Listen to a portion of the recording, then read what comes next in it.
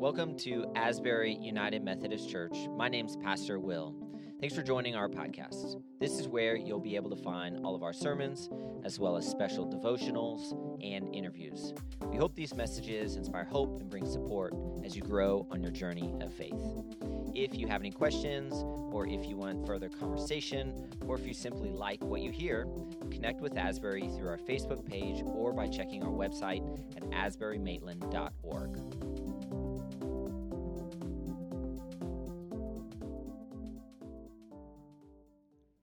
Well, as that video that we just saw showed, today we are starting a brand new sermon series that I'm looking forward to. We are calling the series, as you can see up here on the screen, What Does the Bible Say? What does the Bible say? And in these messages, we are going to be exploring what the Bible has to say about some of the most common Christian cliches, some of the most popular Christian cliches that are out there right now. Now, many of us have tossed around these cliches in conversations with family, friends, even with strangers, with the assumption that these cliches are rooted in biblical teaching. But are they really? Are they really rooted in biblical teaching? That's the question we're going to be asking about each one of these cliches in this message series. Now, we saw the cliches just a moment ago in the bumper video, but I want to share them all with us once more. They're up here. We start with everything happens for a reason. And then number 2, God helps those who help themselves. Number 3, God won't give you more than you can handle. Number 4, God said it, I believe it, that settles it. And then number 5, love the sinner, hate the sin. If we're honest, all of us have probably said at some point at least one of these cliches. I know I certainly have. But do these cliches accurately reflect scriptural teaching and thus God's truth? Hopefully, you and I are going to find out the answer by God's grace as we journey throughout this series. And so we start this morning with the first cliche. Let's say it together on the count of 3. 1, 2, 3. Everything happens for a reason. Everything happens for a reason. So before we go any further, I'm going to pause and ask a question. What do you think about that? Is that true? Well, in some sense, it is true. In some sense, it is true. Think about it. We do live in a cause and effect world where certain choices and decisions lead to certain outcomes. For example, if I were to go to Hot Dogs by the Lake this coming Thursday, and before anybody else got there, I were to eat all the hot dogs myself. First off, that wouldn't be very kind. Second of all, that would be a really bad idea, wouldn't it? What's going to happen to me? I'm probably going to have to go to the emergency room after that. Or if I were to drive in my car, even though the speed limit is 35 miles an hour, and I were to drive 60 miles an hour right past a police officer, what's going to happen to me? Well, that police officer is going to pull me over, and rightfully so, and probably give me a speeding ticket. Certain choices and decisions lead to certain outcomes. We as parents, we tell this to our children. Be careful about what decisions you make. There are certain outcomes that happen because of those decisions. However, usually when we as Christians say that cliche, everything happens for a reason, we don't mean that we live in a cause and effect world. Instead, normally when we say this cliche, we mean that something tragic, something terrible, heartbreaking has happened. And that tragic, terrible, heartbreaking thing must have happened for a spiritual, God-ordained reason. Early on in my ministry as a pastor, I got a phone call one day. I was sitting in my office at the church that I was serving at the time, the church that I was appointed to, and it was a member of the congregation. And she explained to me that the husband of her neighbor next door had just suddenly passed away. Evidently, this man was getting ready for the day. He had just woken up, and he and his wife were going to run some errands, and he just died of a heart attack. He was in his mid-60s. Nobody expected that. Now, this man who had died and his wife, they had just moved to Florida. They had just retired, and so they were new to their neighborhood, new to the community. There wasn't much of a support network in place. And so this member of the congregation who lived next door to this couple, she asked me if I would come over as a pastor and offer some comfort to this woman whose husband had just died. And of course, I was honored to do that. So I got in my car, went over there, and the woman welcomed me into her home, and we were chatting about what had happened and just processing her grief and her shock. And all of a sudden, other people from the neighborhood started showing up. Word had gotten out. And this one particular person showed up. She wasn't a member of the congregation. She just lived in that neighborhood. And so she comes inside the house and she hugs this woman whose husband has died, and she just blurts out, "I'm so sorry, honey." But you know what they say? Everything happens for a reason.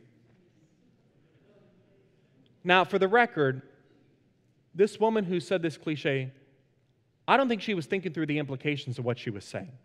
She was just trying to be helpful, like any of us would want to be in the midst of a situation like that. But by saying that cliche, everything happens for a reason, the implication was, we don't know why your husband died, but there must have been a reason for his death. God must have had a plan in the midst of all this. Normally we say this cliche, everything happens for a reason when somebody dies, but we also say during other upsetting events. We say it when somebody loses a job. Oh my gosh, you lost your job. Well, you know, everything happens for a reason. Or we say it when somebody's diagnosed with cancer. Or we say it when somebody's in an accident. What we're saying is, God has a purpose, God has a plan. We don't know what that purpose or that plan is yet. It's a mystery to us. But whatever bad thing is happening right now, listen, it's going to be okay in the end. You know why? Because God wanted it to happen. Here are some other ways of saying this cliche, everything happens for a reason. It was meant to be. You ever heard somebody say that before? We've probably said that ourselves at some point. It was meant to be. It was part of God's plan, or it must have been God's will. So again, these are some other ways of saying this cliche, everything happens for a reason. And so, going back to the question that we raised earlier, what does the Bible say? Is this what the Bible teaches? Well, folks, I'm going to lay my cards on the table this morning. I'm going to encourage us, based on what I believe the Bible teaches, and you'll see why in a moment, why I believe this. I'm going to encourage us to scrap this cliche from our vocabulary, to not say it anymore, because I think that there are huge problems with it. There are actually 3 immediate problems with this cliche that come to mind. The first one is this, and if you're taking notes during the sermon, I would invite you to write these things down. The first problem is this. Number 1, this cliche removes personal responsibility for our actions. It removes personal responsibility for our actions. Think about it. If everything happens for a reason, if everything happens according to God's plan, and that plan is immutable, it's unchangeable, we can't do anything to adjust it, we can't do anything to influence it, then whatever bad or foolish things that people do, well, they must be doing those bad or foolish things. Why? Because God wanted them to. And so if somebody is unfaithful to their spouse, and we say everything happens for a reason, then we're saying that that person couldn't help but be unfaithful. If the marriage suffers harm, well, God must have wanted the marriage to suffer harm. It must have been a part of His plan. Or if somebody's driving down the road under the influence of alcohol, and that individual crashes into another vehicle, injuring the other person, worse, even killing the other person, and we say that cliche, everything happens for a reason, then we're saying that God orchestrated this car accident. How can we truly hold the person who was driving under the influence of alcohol responsible for what this person has done if our theology says that God made this person do it, that God was behind all this? So that's the first problem with this cliche. It removes personal responsibility for our actions. That brings us to the second problem, and the second problem is implied in the first problem. This cliche makes God responsible for everyone's actions. If everything that happens in this world is intended by God, then that means that God is behind the worst events of human history that we can think of. Like slavery, the Holocaust, September 11, 2001. Folks, do not mishear what I'm saying. I am not trying to talk about these awful events in a careless way because they are horrific. I wish that they had never happened. We all wish that they had never happened. But by saying this cliche, everything happens for a reason, we're saying that God authored all these things. We're also saying that God authors every murder, every assault, every form of abuse, every act of terrorism, that you and I are powerless to stop these things. Otherwise, we would be fighting against the will of Almighty God. So the first problem, it removes personal responsibility for our actions. The second problem, it makes God responsible for everyone's actions. That brings us to the third problem. This cliche leads to fatalism and indifference. What's a fatalist? Well, in a nutshell, a fatalist is basically somebody who raises their hand up in the air, or their hands up in the air, and says, well, whatever's going to happen is going to happen. I can't do anything to change it. It's fate, so it really doesn't matter what I do. It really doesn't matter if my fate has been sealed by God and God has determined when I'm going to die. It really doesn't matter if I wear a seatbelt when I'm driving in the car. After all, if I'm meant to die in a car accident, you know what's going to happen? I'm going to die in a car accident. It really doesn't matter if I take care of my body and I exercise and I eat properly and I do the things that my doctor's telling me to do. If I'm supposed to suffer health complications and die at an early age, well, I'm going to suffer health complications and die at an early age. It really doesn't matter if my marriage is falling apart, if I pursue counseling or not with my spouse. If my spouse and I are meant to get a divorce, we're going to get a divorce. Do you see the problem? Fatalism stops us from taking any kind of meaningful action. And it also leads to a bleak and depressing outlook on life. But fatalism is one of the things that we have to buy into if we believe that everything happens for a reason, that everything happens according to God's plan. So let me ask us, is this how God works?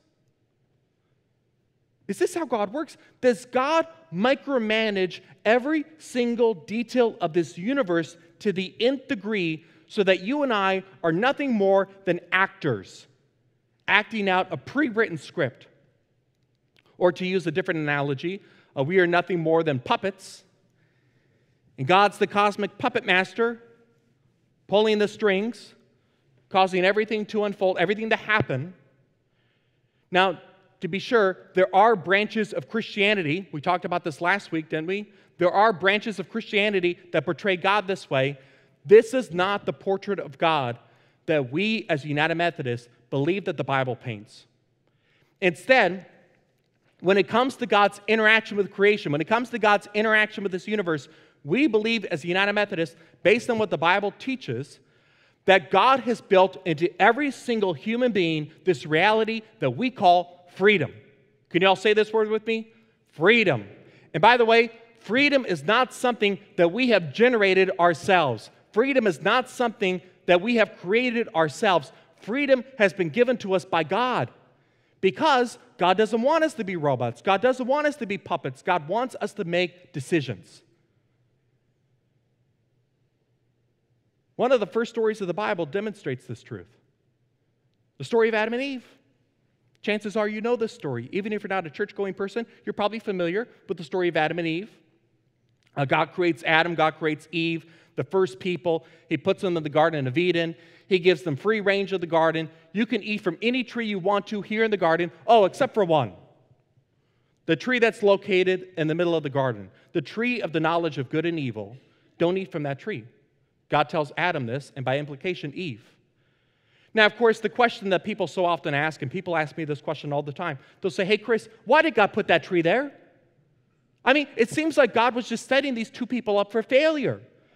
But we need to recognize the larger theological point that is being made with that tree. The tree represents freedom of choice. The tree represents freedom of choice. That Adam and Eve had the choice.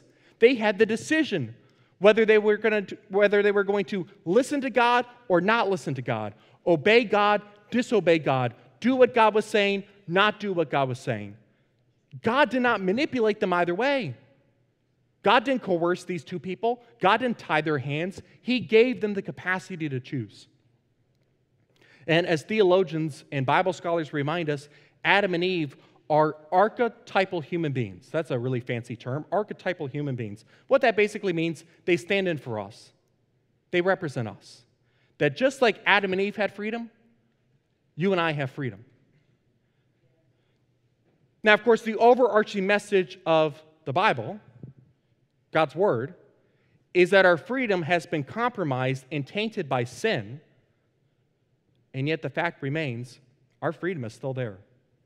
God hasn't removed our freedom. God hasn't taken it away.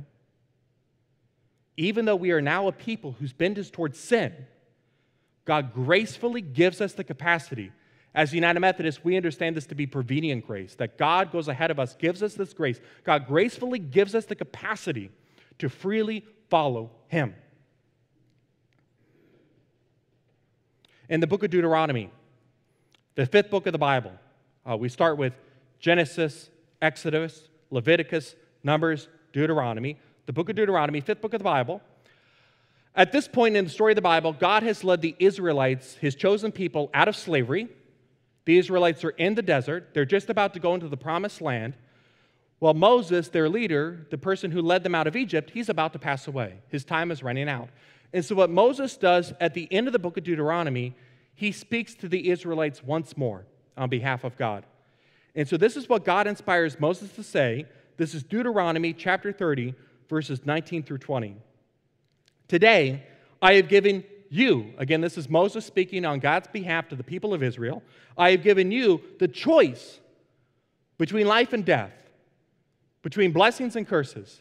Now I call on heaven and earth to witness the choice you make. Oh, that you would choose life so that you and your descendants might live. You can make this choice by loving the Lord your God, obeying Him, and committing yourself firmly to Him. Moses says these words after giving the people of Israel the law. Actually, this is the second time that they have received the law, because Deuteronomy actually comes from 2 Greek words. Deutero, which means second, nomos, which means law. This is the second time that they've been given the law. Moses is making it abundantly clear, or God's making it abundantly clear through the Israelites, this is what you need to do. You got to follow these commands if you want to experience life and live God's way. Or what you can do is you can not follow these commands, not do what God was saying, and experience death. The ball's in your court. And the ball's in our court too.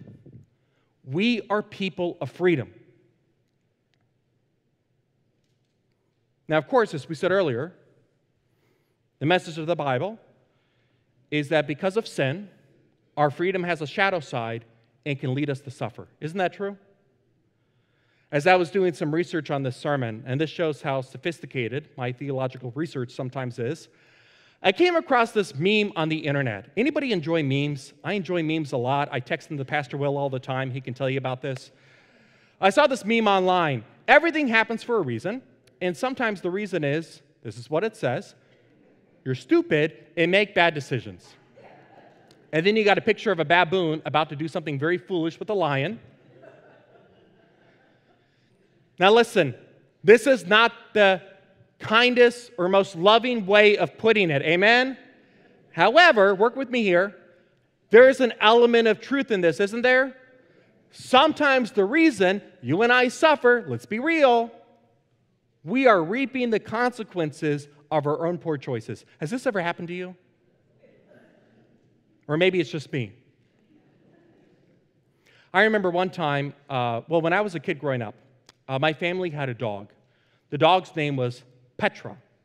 Petra, Petra. That's a great name for a dog, isn't it? Petra was a stray dog. One day my dad was traveling for work, and this dog ran out in the middle of the road. He was in the middle of nowhere. And he opened up his car door after almost hitting the dog, and the dog jumped right on in, as if to say, hey, where are we going? And my dad was not able to locate the owner. And so what happened was Petra came to live with us. My mom was very surprised by that when he brought Petra home. So Petra was our family dog, and we would play around with Petra sometimes. I remember when I was 9 years old, my mom was enjoying a sandwich. She was sitting at the kitchen table. Petra was right by her feet begging for food, as dogs tend to do. I must have been really bored that day. I thought it would be a really good idea to get down on my hands and knees right alongside Petra and to beg for food in the same manner that Petra was begging for food. By the way, don't tease animals. It's not very nice. It's also a very foolish thing to do, as I came to experience. So here I am begging for food right alongside Petra. I got right in her face. Petra was not amused. She did not think that this was funny. She immediately lunged at me. She bit the bottom part of my tongue.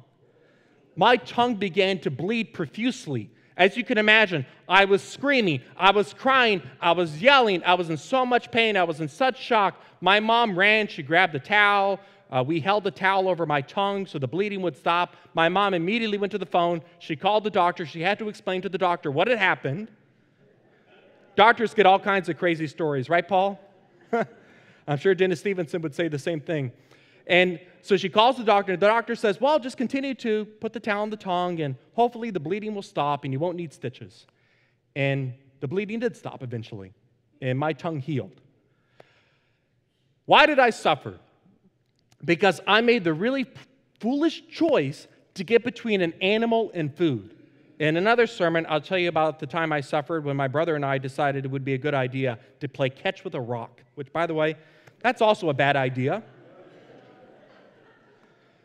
That one did end up with a trip to the emergency room. We suffer, though, because of our poor choices. However, it's true that we also suffer because of other people's poor choices. For example, if I'm driving down the road and there's a distracted driver, this person isn't paying attention, maybe they're texting on the phone or maybe they're messing with the radio, and this person crashes into me, is God responsible for that accident? No, the driver who wasn't paying attention is responsible for the accident.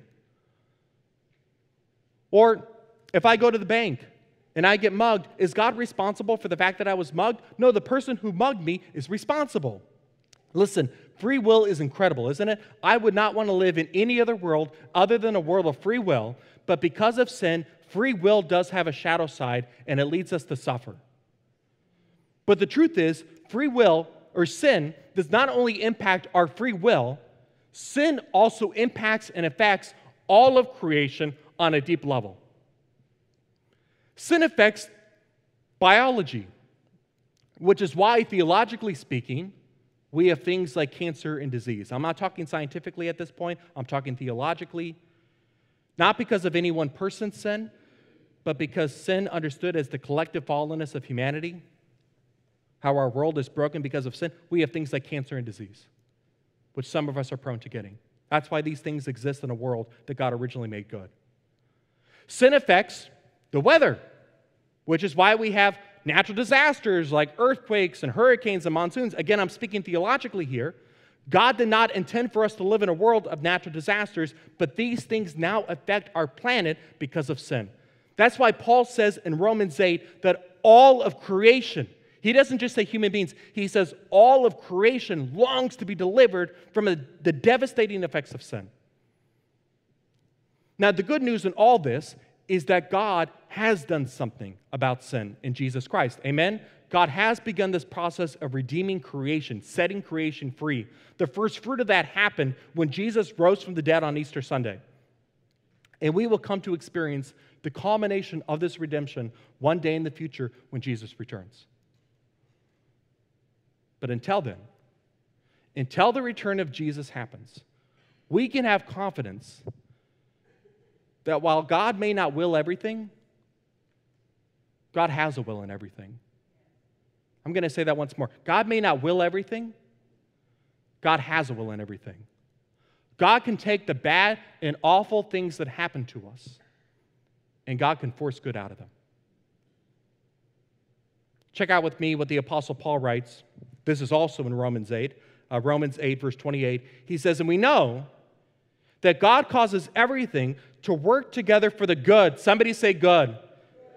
Of those who love God and are called according to his purpose for them. Does Paul say God causes everything? No, he doesn't say that.